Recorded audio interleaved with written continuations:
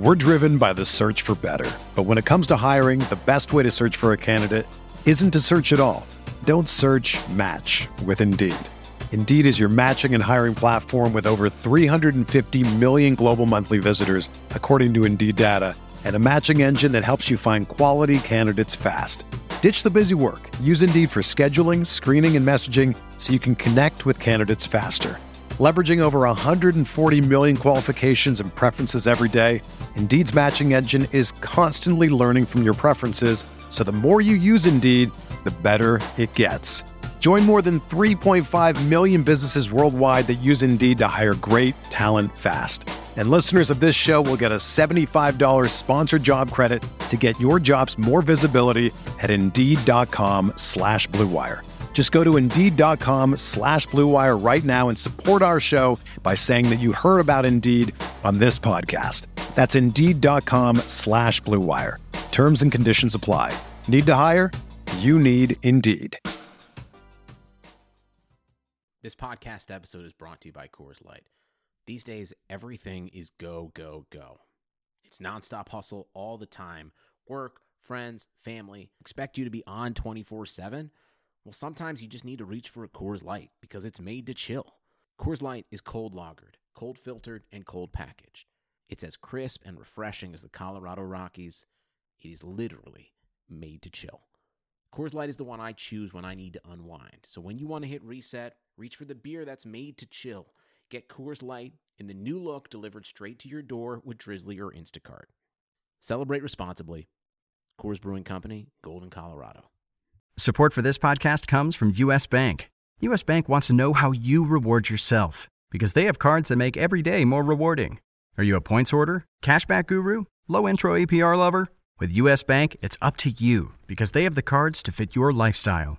So earn more whether you're shopping at a gas station or a grocery store, even while planning a staycation. Learn more at usbank.com/credit card. U.S. Bank credit cards are issued by U.S. Bank National Association ND. Some restrictions may apply. Member FDIC.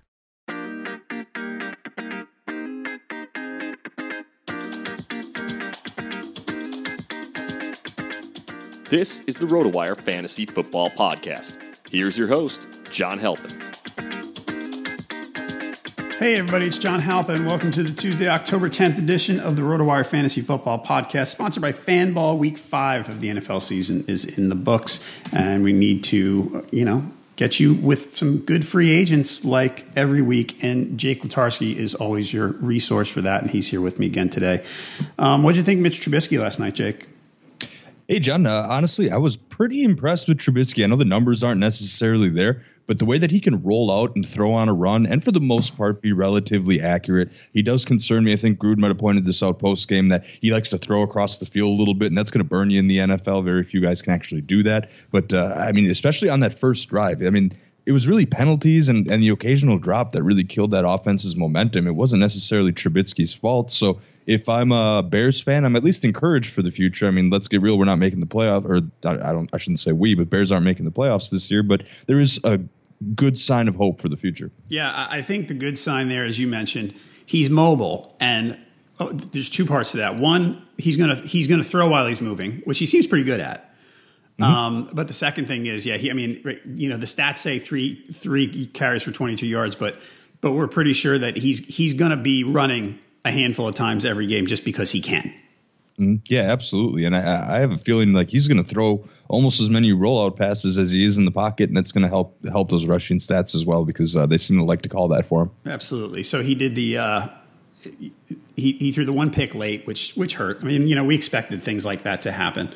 On the other side, the Vikings quarterback situation. So Bradford started, and then we got a little excited. It's so funny how now we're excited about Sam Bradford. And you watch him at the beginning, you're like, he's not moving well at all. You felt like they rushed him, right?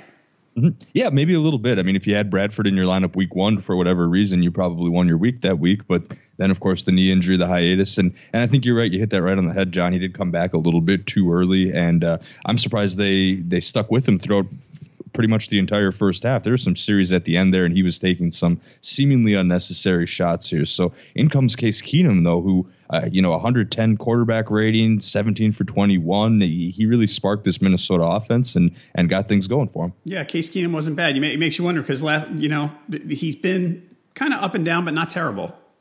And, one really good game. And you kind of wonder why they didn't just, if Bradford wasn't ready, why they didn't just stick with him.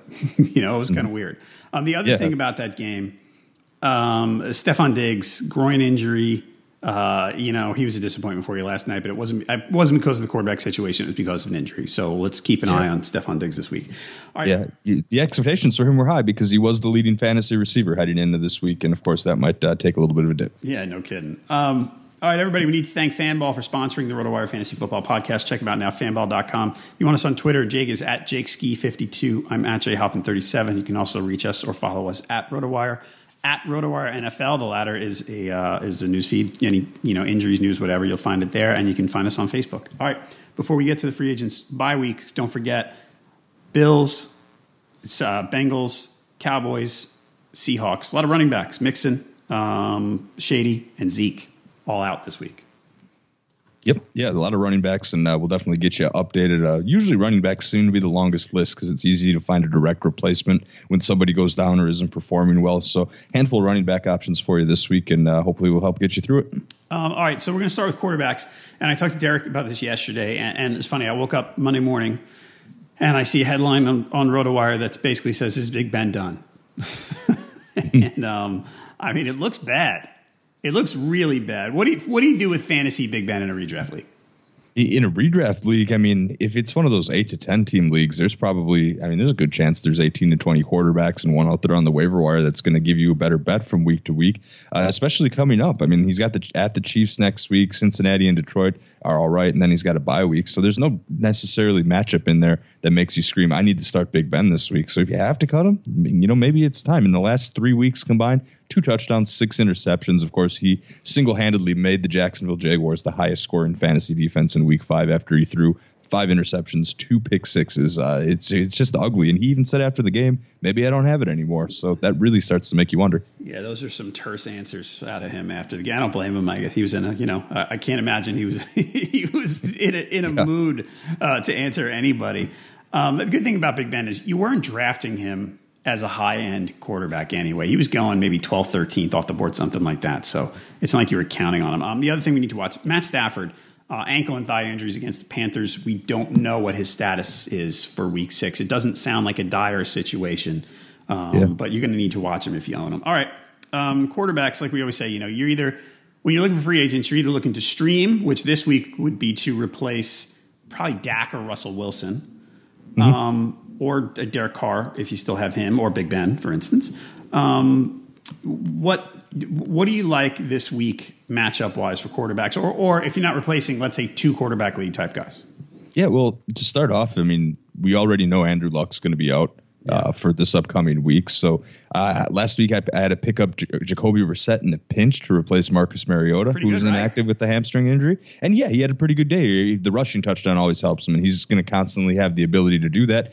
And he actually gets one of the best matchups in the whole league next week as far as points allowed to opposing defenses and whatnot. I know we didn't necessarily see it last week, but it's a Monday night game. He is on the road, so there's that to worry about. But he goes up against the Titans, who it's a defense that's really struggled so far this year. So as far as quarterbacks that have a decent amount of availability, maybe he's more than a 2 quarterback league update, but I don't say too much more than that. You don't pick him up with a lot of long-term outlook because it doesn't seem like it, but believe it or not, Andrew Luck will eventually be back, and it's just not this week. So you have at least another week of utility out of Jacoby Brissett. Yep. All right. The next one, Derek Carr, we're not sure about yet. He was he was fighting to play last week, and they didn't let him. So he can't be that far off. Yeah, he seems to have he has a decent matchup this week against the Chargers, so he's definitely ownable. He probably wasn't dropped if you're in a 2 quarterback league, but if you're in one of those pinches, I could see using him, although it is pretty tough because his numbers haven't been out of this world, and there is the question of injury. Who knows, maybe we have another Bradford situation where he can't make it. Other guys, is there anyone else available for you here that's appealing, that's available? Yeah, no, not so much. The rest of these are all pretty much housekeeping for the 2 quarterback leagues. You still want to keep an eye on Matt Castle because Mariota's kind of day-to-day with that hamstring injury. If you're looking for the long term, if you have a really deep roster, or even if it's I don't know so much about dynasty appeal, but I'm talking about Teddy Bridgewater from the Vikings. I mean, Keenum was certainly encouraging, but Bridgewater's going to be back to practice soon. And if Sam Bradford's knee doesn't quite get right, then maybe they turn to Bridgewater at some point, although it would be tough to argue with the Keenum momentum at this point. And then as far as more housekeeping, I mean, Deshaun Kaiser lifted for Kevin Hogan. I don't think that's going to be anything permanent. That was just more brutal Browns showings. And you listen to that Miami crowd. We want more. We want more. I think they're starting to get fed up with Cutler. So just it's stuff for the radar, nothing that you're going to act on in a 12-teamer. Yeah, Adam Gase said either after the game or said on Monday morning that he didn't foresee making a quarterback change at this time. Which, okay, if you say so. Yeah, well, every coach is going to say that, especially after you pay Cutler $10 million to come out of retirement and come play for you. So yeah, that's a brutal situation. Dolphins fans are finally starting to feel what Bears fans felt for years and years. Right, but Matt Moore's not bad, and we've talked about this before. The other guys this week I wanted to ask you about. Any interest in Brian Hoyer playing at Washington with no Josh Norman, most likely? There's a tiny bit of appeal, but for me, that's probably limited to 2 quarterback leagues. It's going to be tough for me to go ahead and start Brian Hoyer in a road matchup period. Yeah, Brian Hoyer 9% owned, by the way. The other one, as far as the drop types, Jared Goff was a big hit in the first 4 weeks. Then he played the Seahawks the other day, and the fantasy numbers weren't terrible, but he struggled, and his schedule coming up is not easy. If you own Jared Goff right now, what are you thinking? There is a reasonable chance that you could drop him. I mean, if you're in a dynasty format where you get to keep, 5, 6 or so keepers, then you probably hang on to him because you do like what he showed in the first 4 weeks is encouraging enough to feel good about him for the next couple of years.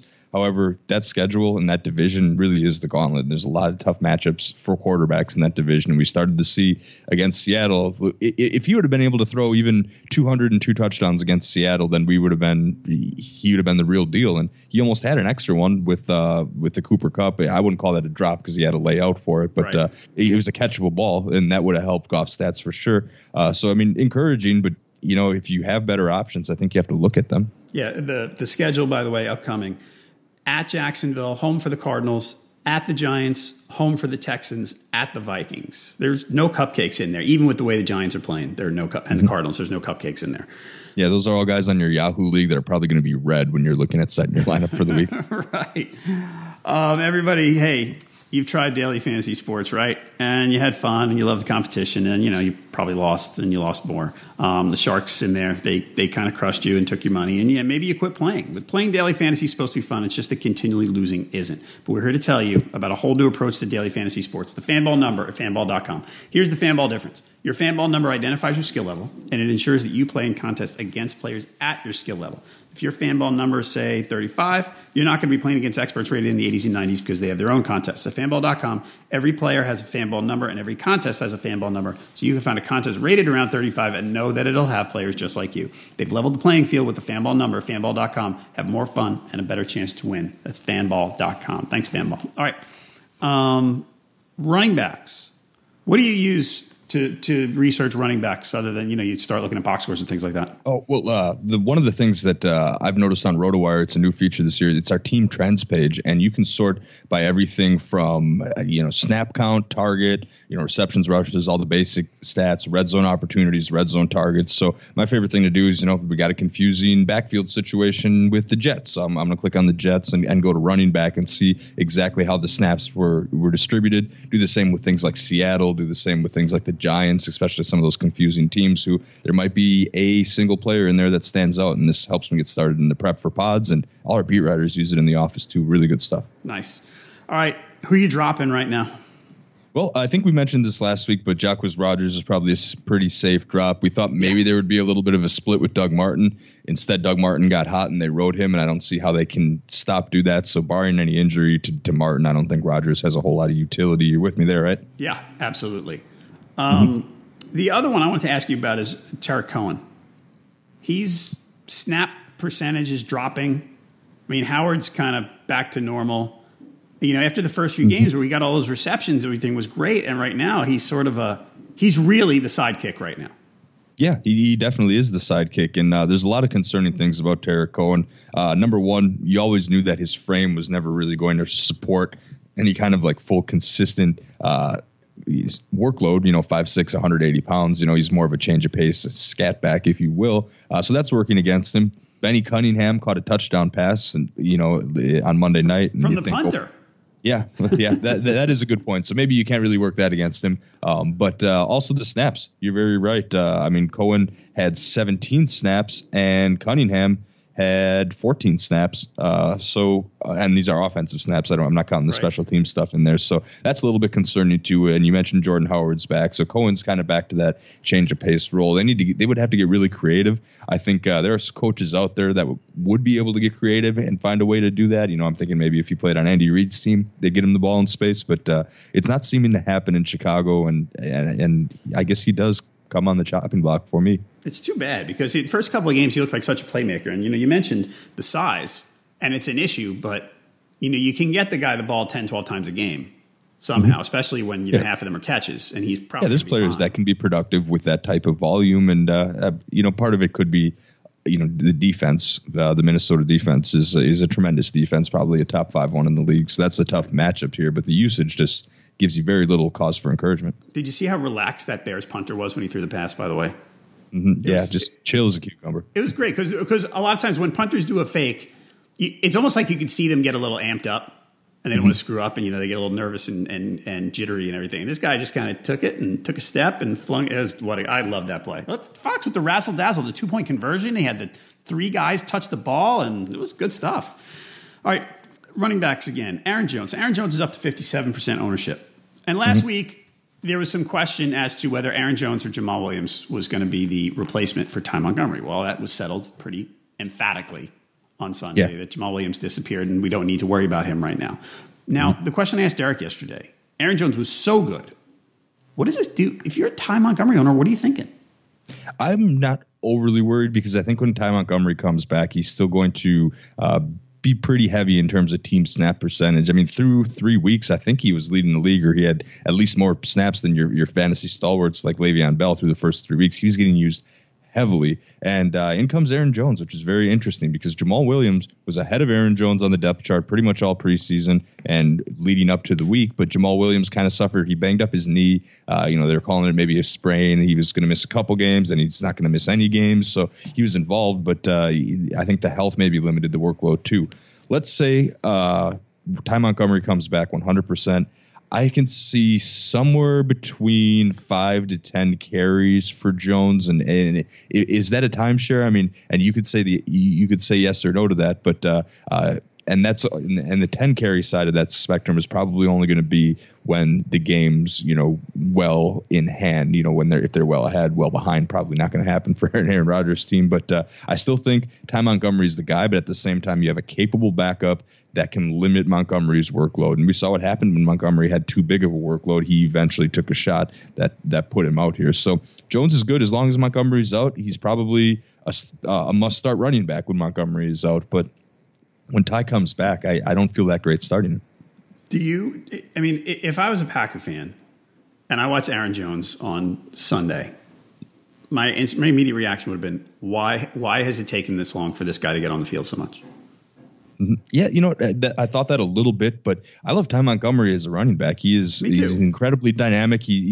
People underestimate that he has the size to be a running back and take on a decent load, and he's such a weapon pass catching out of the backfield. So, Ty still is my guy, but Aaron Jones certainly looked very encouraging. And don't count out the fact that the Cowboys didn't have Sean Lee in that game, and that's a huge difference maker in their run defense. And I'm not sure Aaron Jones breaks 100 if Sean Lee is in there. So that's also something to watch out for. But as a Packer fan, I love Ty. I want to see Ty start, but I also want to see Ty's workload come down to a reasonable level instead of where he's getting 97% of the team snaps. All right, let's go to the 49ers. Derek and I talked about this yesterday. Matt Breida outsnapped Carlos Hyde, and it doesn't appear that Carlos Hyde was hurt at all. Kyle Shanahan said after the game it was a hot hand situation. Then on Monday, He said again, I'm going to read this from the blurb on RotoWire. Kyle Shanahan confirmed that Carlos Hyde will still start games for the 49ers, but he added that he will go with the more productive running back once the games begin. Carlos Hyde owners cannot be the least bit happy about this, but if you pick up Matt Breida, who's 7% owned on Yahoo, can you count on him enough to want to plug him into a lineup? I don't think you can count on him enough to start him just yet because, the 49ers are a team that's probably going to play from behind a decent amount, which, would favor the passing game a little bit. I think Breida needs to be on the radar. I think he should probably be on rosters heading into this upcoming week, just in case, because not only, is Carlos Hyde maybe going to see his work limited depending on who the hot hand is, but there is an injury history with Carlos Hyde too. So if something were to happen, then Breida all of a sudden will be 100% owned. So you can get ahead of that a little bit. So he needs to be owned. He's maybe not quite my top pickup for the week, but he's he's in a situation now where he can't just be left sitting in free agency. All right. Next up, the last night's game, Jerick McKinnon. So coming into this year, I had finally quit Jerick McKinnon. It was hard for me. Mm-hmm. It was really hard. Last year, I don't know if I've told you this. Last year, I drafted him in just about every league.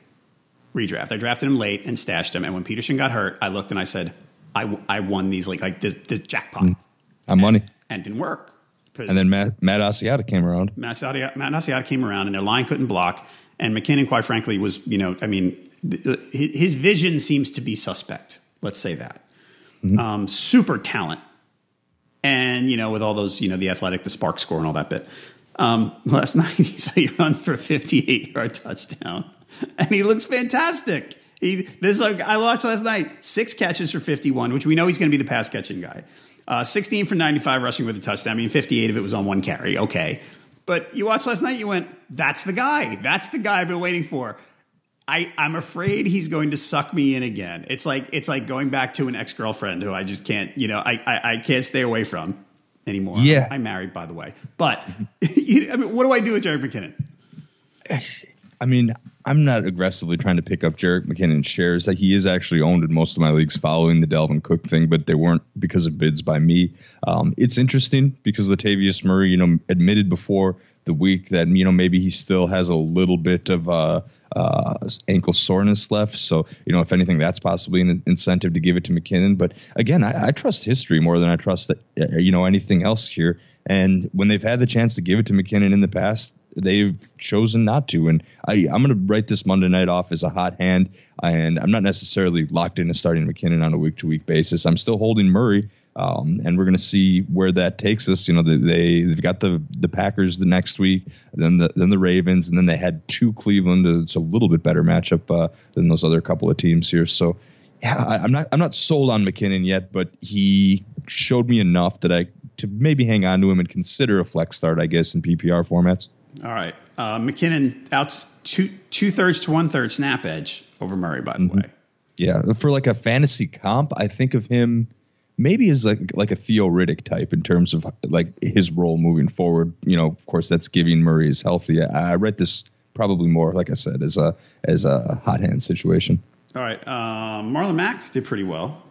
Mm-hmm. Had a touchdown, 9 carries for 91. Frank Gore was his usual, 3.5 yard per carry self.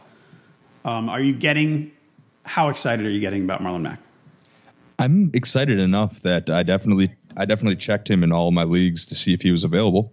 And because, and he's, of course, gone in my dynasty league already. He was drafted at the beginning of the year, and someone drafted him for $1 in that dynasty league. And I think they're going to end up pretty profitable down the road because if the Colts, who are now 2-3 after the win, if they're anywhere in striking distance when luck comes back and they're going to play to win, I think you need to give Mac more snaps and continue to do so. Now that he's healthy, he was, of course, much more efficient than Gore. The 35-yard run helped.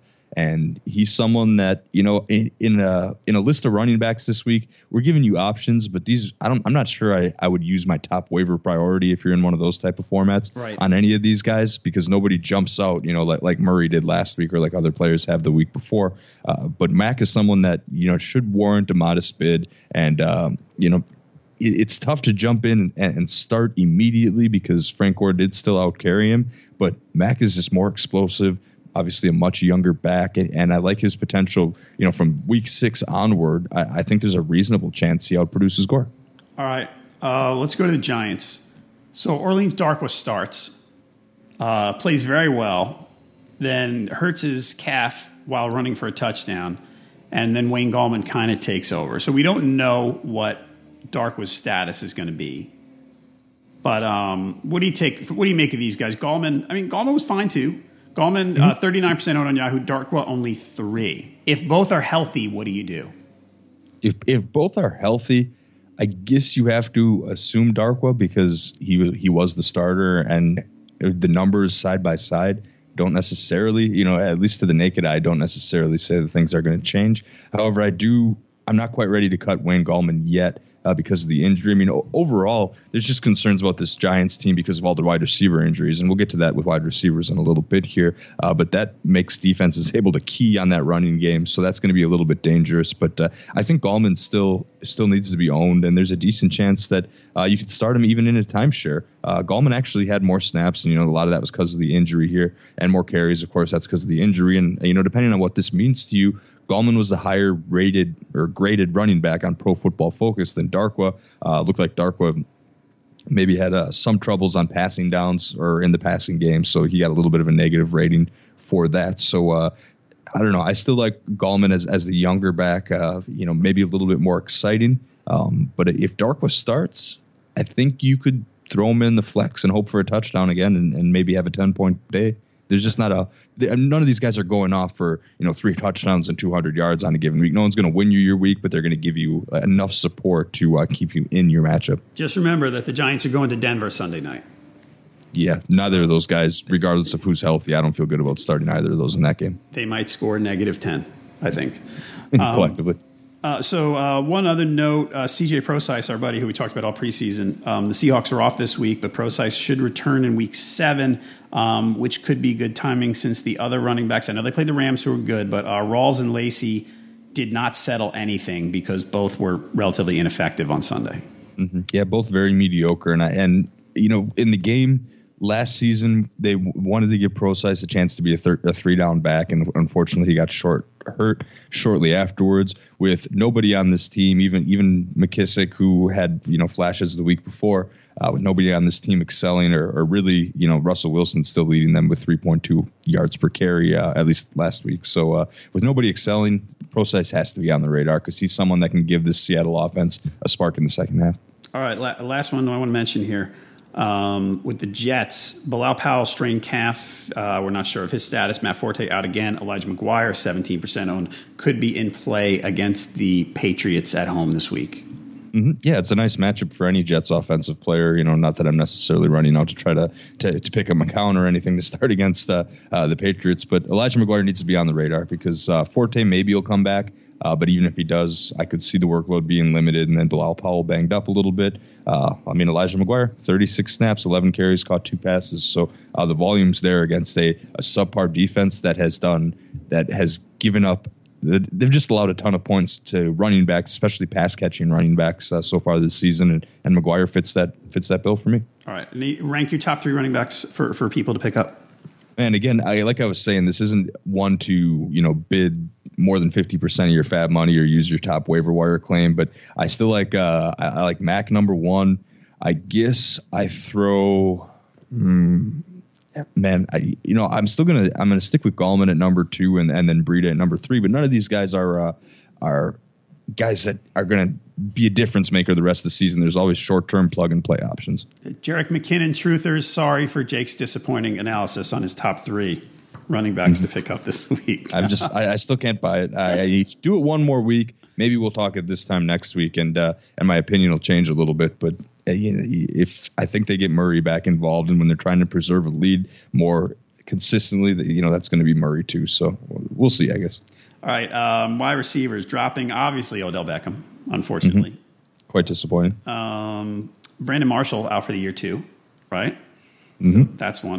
Dante Moncrief, what do you think there? 3 targets. You mentioned him in your notes before this. What are you going to do if you own Dante Moncrief in, let's say, a 12-teamer? What do you think you're doing? I do own Moncrief in a 12-teamer, and I'm holding him because I'm waiting for Luck to get back to see how that production changes. Because all of a sudden he could be wide receiver 3 once Luck is back because he did show that potential last year. So holding him if you can. but I do understand if you have to make a tough call with bye weeks and dropping him. He's one of those players that you're going to be choosing between. All right. And also, one other thing you mentioned, if you owned either Marquise Lee or Allen Hurns, not that they're, your fantasy fortunes depend on those guys, but with the Jags playing well, Bortles, I mean, they didn't let him throw. I mean, that's basically, that looks like their ideal scenario. What did he throw? 14, 15 times? And that's their identity. I imagined Tom Coughlin and Doug Marrone after the game talking to each other going, perfect. This is exactly what we want every week. If we could let him throw 0 times, it'd be even better.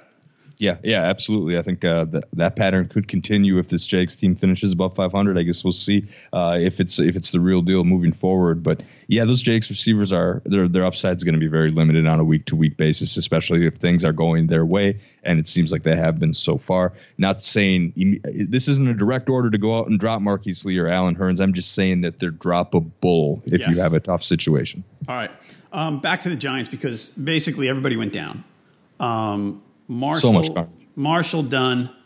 Because Marshall, here's the thing. Some notes said that Brandon Marshall was uncertain, but then he posted something on Instagram last night that said he was out for the season.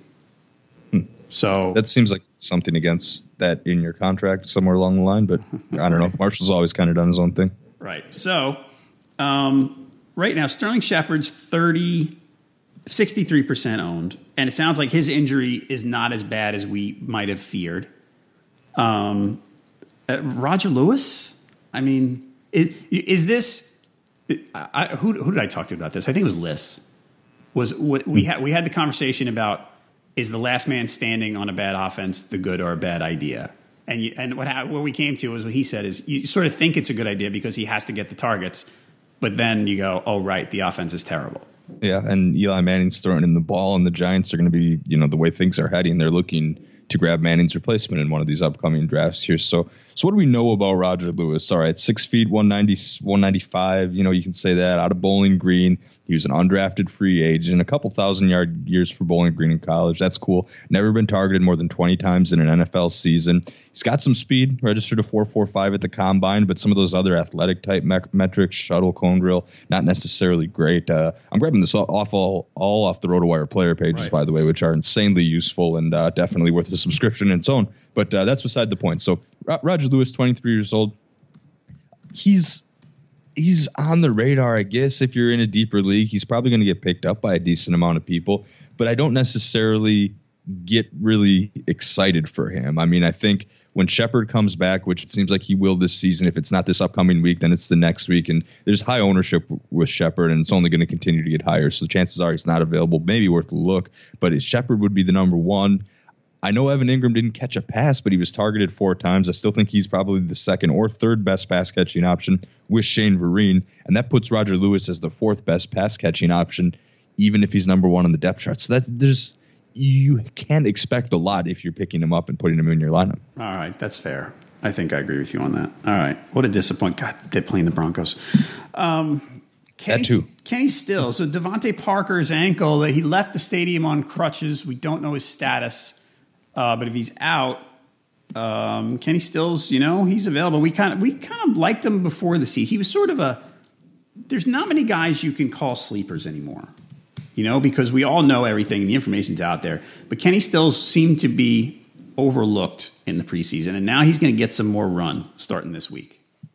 Yeah, he's someone that needs to be on the radar. Now, fortunately for Devontae Parker owners, I own multiple shares. I was very, very high on him. I thought, Cutler might be a shade or two better than just absolutely terrible this year. But, who knows, a couple of weeks ago. But anyway, Parker's ankle sprain is believed to be minor. So it's more of a day-to-day than a week-to-week thing. There's a chance that he gets back on the practice field and plays. But I do want to talk about Kenny Stills in the case that Parker is limited or inactive in this upcoming week at Atlanta, which is a decent matchup here. The Falcons defense is definitely improving. And the big thing for me that stood out is Kenny Stills has been on the field for more snaps than even Jarvis Landry. 3 more snaps over the first 5 weeks of the season, but they did have that week 1 bye. So Kenny Stills has always been out there. And if Parker's not necessarily out there, then I don't see how Cutler doesn't look his way. I think their primary focus, similar to what Jacksonville does with Fournette, is they're going to want to give the ball to Ajayi as many times as he can handle. But somebody's got to catch passes, even if it's only 20, 25 passes from Cutler. And I think it'll be more because they're going to have to keep pace with Atlanta this week. So, yeah, I guess Kenny Stills does have a certain amount of appeal. And although he's 23-ish% owned, I think you can probably get him because a lot of people just look at box scores. A lot of other fantasy owners will look at box scores and they'll see, only caught one pass on a couple of targets. That's not necessarily great because he was only targeted twice. And, one pass on 2 targets. So he'll be out there, chances are, and he's going to have a much bigger opportunity. Okay, I'm going to go to the Browns. Kenny Britt was out last week. He was, I think it was groin injury. And it sounded like, if you remember the week before, Hugh Jackson pretty much said, if we had enough healthy people, I would have benched him.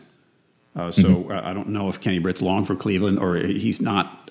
His playing time outlook is very bad. Ricardo Lewis steps up. The last 2 weeks, 17 targets, 10 catches, 135 yards. So 5 catches 2 weeks in a row. It is a last man standing kind of thing, but not bad. Yeah, Ricardo Lewis is another player like Stills. He only saw 16 snaps in the very first week of the season. It was dominated by Britton Coleman. But now that we're 5 weeks underway, he leads all receivers in snaps on the field by about 30.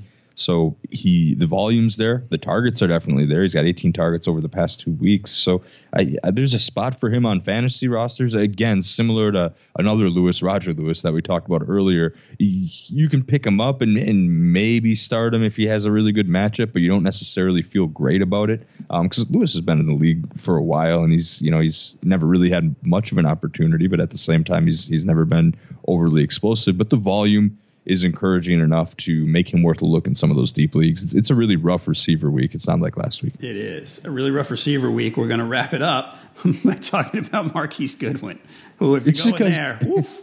Yeah, we follow the targets all the time, and I know this was an overtime game, and it's a game where they had to pass to catch up or to maintain pace, I guess you could say, the 49ers. So, 11 targets. Anytime a receiver gets double-digit targets, I think a lot of this was because Vontae Davis was locking up Pierre Garçon. Vontae Davis is back. He returned in week 4 for the Colts. He's one of the better cover corners, and so they had to go to a secondary option on offense. And it's more or less like I'm putting this Goodwin note in here to explain what happened, as opposed to saying go rush out and get him. Okay. So Garçon, here's the thing about that one. Goodwin had 11 targets. George Kittle had 9. Garçon had 11. Mm-hmm. So this is, Marquise Goodwin, I get it. Yeah, I don't trust him one bit. Mm-hmm. So. Yeah, he's very much a boom or bust. He's like, I don't know, like a poor man's J.J. Nelson, I guess you could say. Like, you're going to have big. Yeah, he's fast, and he did it in Buffalo last year. Tyrod Taylor found him in a couple games where, there might be a game or two where he gets 100 yards in a score, 120 yards in a score, but the rest of those games are going to be like 4 targets, 2 catches for 23 yards or something like that. Yeah, he actually got open. He got open on a deep pattern against the Panthers in week 1, and Hoyer hit him right in the chest, and he dropped it. And that's the pros and cons of Marquise Goodwin right there.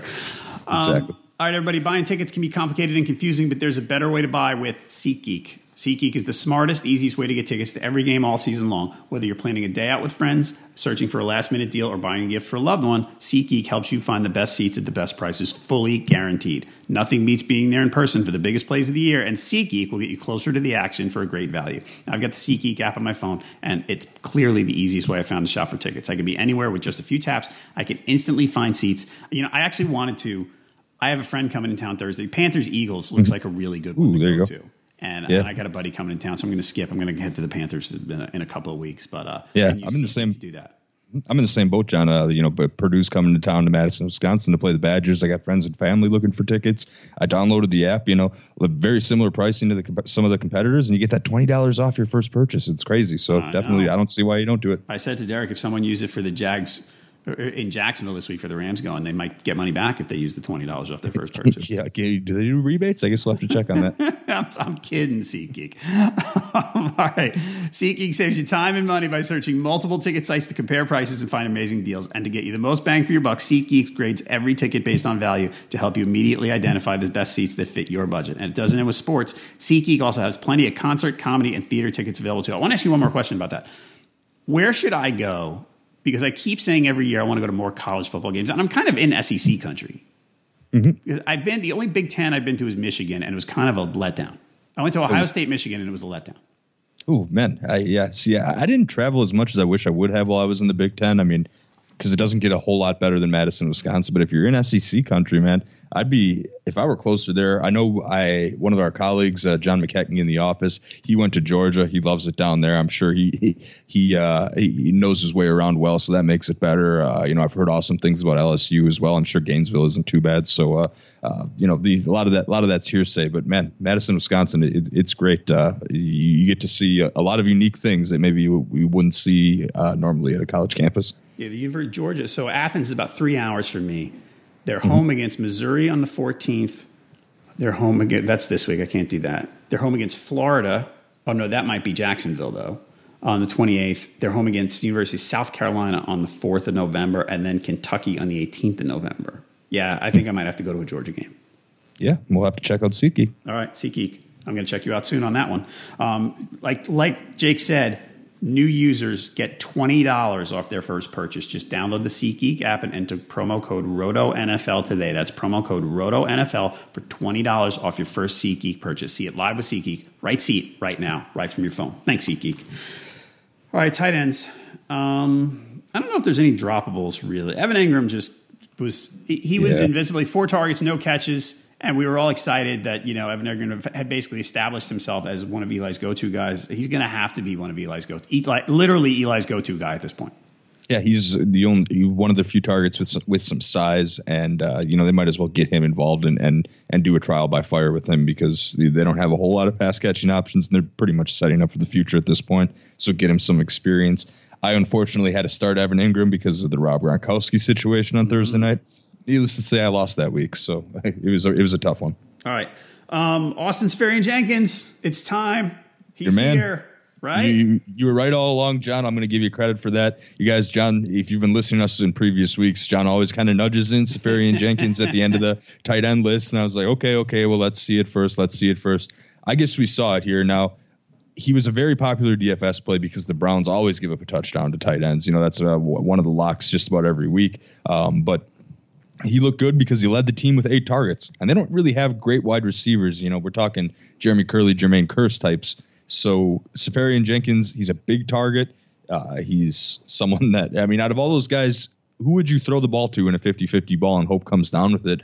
Probably Seferian-Jenkins. Past issues aside in Tampa Bay, he looks ready to be an impactful fantasy tight end, and I'm going to give John all the credit again for calling that one early. Well, thank you. I appreciate that. Yeah, the guy's got big talent. The news started coming last week. You started hearing things late in the week that he was Josh McCown's primary target. And look, we're not going to, he didn't set the world on fire Sunday. 6 for 29 and a touchdown is not explosive, but it looks like he's going to be the guy that they throw to a little more than others. Exactly. If you get 10 fantasy points from a tight end that you pick up off the waiver wire in this type of tight end climate this year where, they're going down all over the place, you have to be pretty proud of yourself. Yep. Next, we talked about Kittle a minute ago with all the Niners, but Kittle's he showed in college, he didn't catch a ton of passes, but the rep he had coming out was as a decent receiving tight end, and he looks to be that. Yeah, he absolutely looks to be that, and definitely got the body to be looked at in the red zone, 6'4", 250-ish, and yeah, the targets have, he had 6 targets week 1, and then he kind of slowed down a little bit, 2, 3, and 3. But that 9 is a big one, and going to Washington, there's some decent matchups on here that I think he'll be able to take advantage of. And for a big guy, he's quick. He ran a 4.52 at the combine, so good athleticism. And he's someone I would go after at least. There are bye weeks this week, and he's someone that's worthy of a tight end 2 status. Let's see. He's 1% on Yahoo, by the way. Seferian-Jenkins 29. Jack Doyle's under 50%, and he missed week 5 with a concussion. If he's back, are you interested? Yeah, I'm slightly interested. I'm not completely giving up on Jack Doyle, and if you're looking at a handful of scrubs on the waiver wire, if you're choosing between like Julius Thomas, I know we've liked Ben Watson in the past, but he had another rough week. Those type of fringe guys, I would pick up Jack Doyle before those guys. But I don't get insanely excited about it. The targets there in the last 3 weeks. He's had 20 targets that he's been on the field here, and he heads to Tennessee, so that seems to be a pretty good matchup. All right. Same question for Austin Hooper. He's under 50%. He finally had a solid game in week 4 against the Bills. He was 5 for 50 on 7 targets. Comes back this week. Are you interested there? Again, I'm not crazy interested. I was interested to start the season, and that's definitely faded a little bit. But who knows? Maybe if Mohamed Sanu has trouble getting back on the field, I'm looking up his status real quick. I'm trying to just assess the pass catching situation. Well, Mohamed Sanu didn't practice on Monday.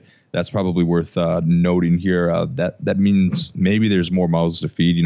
Sanu kind of a bigger type possession guy, if you can say that. So maybe they go to Hooper more in those situations. Maybe they work him into the game plan coming off of the bye. So that's an interesting thing to watch. I guess there's a little bit of appeal this week, but my status hasn't changed a whole lot on him since the bye week. Tight end 2 probably. Okay. Ed Dickson. 5 for $1.75 on Sunday. It was outstanding. I'm just pulling my hair out. In a 16-team league, I owned Greg Olsen. Didn't bother to take another tight end in the draft because, why would you in 16 teams? And after he got hurt, I picked Ed Dickson up right away. He caught like one pass for 6 yards. So I was like, screw this. And I cut him right away. And now I'm sitting here like, well, I guess and who have I started since? Tyler Kroft, Ben Watson, kind of a bunch of scrubs. I would prefer Ed Dickson over any of those names I just said here. Again, short window for utility. We'll eventually get Olsen back, I'd imagine, but you can't ignore that. And the way Cam's playing, like all these guys like Dixon, Funchess, and Benjamin especially, all those guys are very startable, especially the wideouts. The thing with Dixon the other day, the Panthers offense being very based a lot on misdirection. They try to confuse, and I think that's one of the ways they're using McCaffrey. I don't want to say a decoy, but I feel like he's moving around a lot, and they're trying basically two of the plays with Dixon, 2 of the big plays. There's almost literally nobody covering him. One of them, there's nobody anywhere near him when he caught the ball, and he was only 5 yards off the line of scrimmage. And I tend to think that teams are going to go, okay, we have to account for him now. Yeah, exactly. So do you think, as someone who watches Carolina pretty regularly and closely, one of these weeks someone's not going to pay McCaffrey the due attention? He's going off, right? I would think so. They're having trouble running inside, which hurts. I mean, he's just not. Stewart was 18 for 21 the other day, and I think that's the thing. I think McCaffrey. He's gonna be a little boom or bust, but I don't know if I see him having games where he goes, let's say, 10 carries for 60 yards. I just don't know if he's going to carry the ball enough to do that. So I don't know. Maybe this upcoming week, Stewart didn't practice. He was a non-participant on Monday's injury report, dealing with an ankle ailment. So maybe get into that. But of course, McCaffrey usually doesn't have a spot on this waiver wire because he's universally owned. Exactly. If you drafted him, you're waiting for the big week. I know you had the one against the Saints where he caught 9 for 101, but the 2 other ones. Zach Miller was the Bears' target leader for Trubisky. I mean, it's sort of the conventional wisdom, which I think has probably been debunked by somebody, that the tight end is the rookie quarterback security blanket. Do you buy that with Zach Miller? I buy that a little bit, and I only buy it here because of the other pass catching options that they have available. There just isn't anyone that's emerged. I mean, Tarek Cohen actually, even with 1 target only for Cohen last night, still leads the team with 30 targets. Zach Miller's second on the team with 27 targets. And I know there's a lot of Glennon in that sample size, but I think that'll continue. I think Miller could finish the year, as long as he stays healthy, as one of the top targeted options because, I don't know, the Kendall Wrights and Marquise Wheatons don't necessarily threaten me a whole lot. I think Trubisky's going to on a roll. They like that rollout play where we're both the Vikings like this play too, where they roll out and the tight end trails, and usually there's a step or two with the tight end on the linebacker. And I think they continue to run that play. That helps Zach Miller's volume. Okay, the last one I want to mention, available everywhere, Tyler Higbee on the Rams. He had a high draft pedigree, right?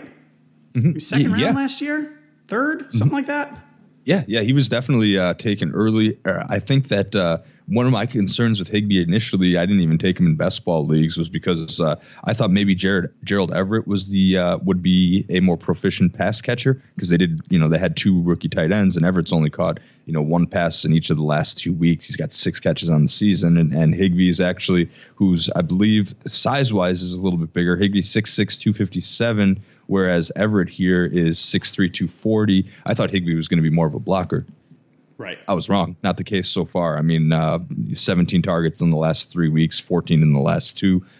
He's should be on the radar because he did it against a very, very tough Seattle defense. Yeah, and he's, by the way, 4th round on Higbee.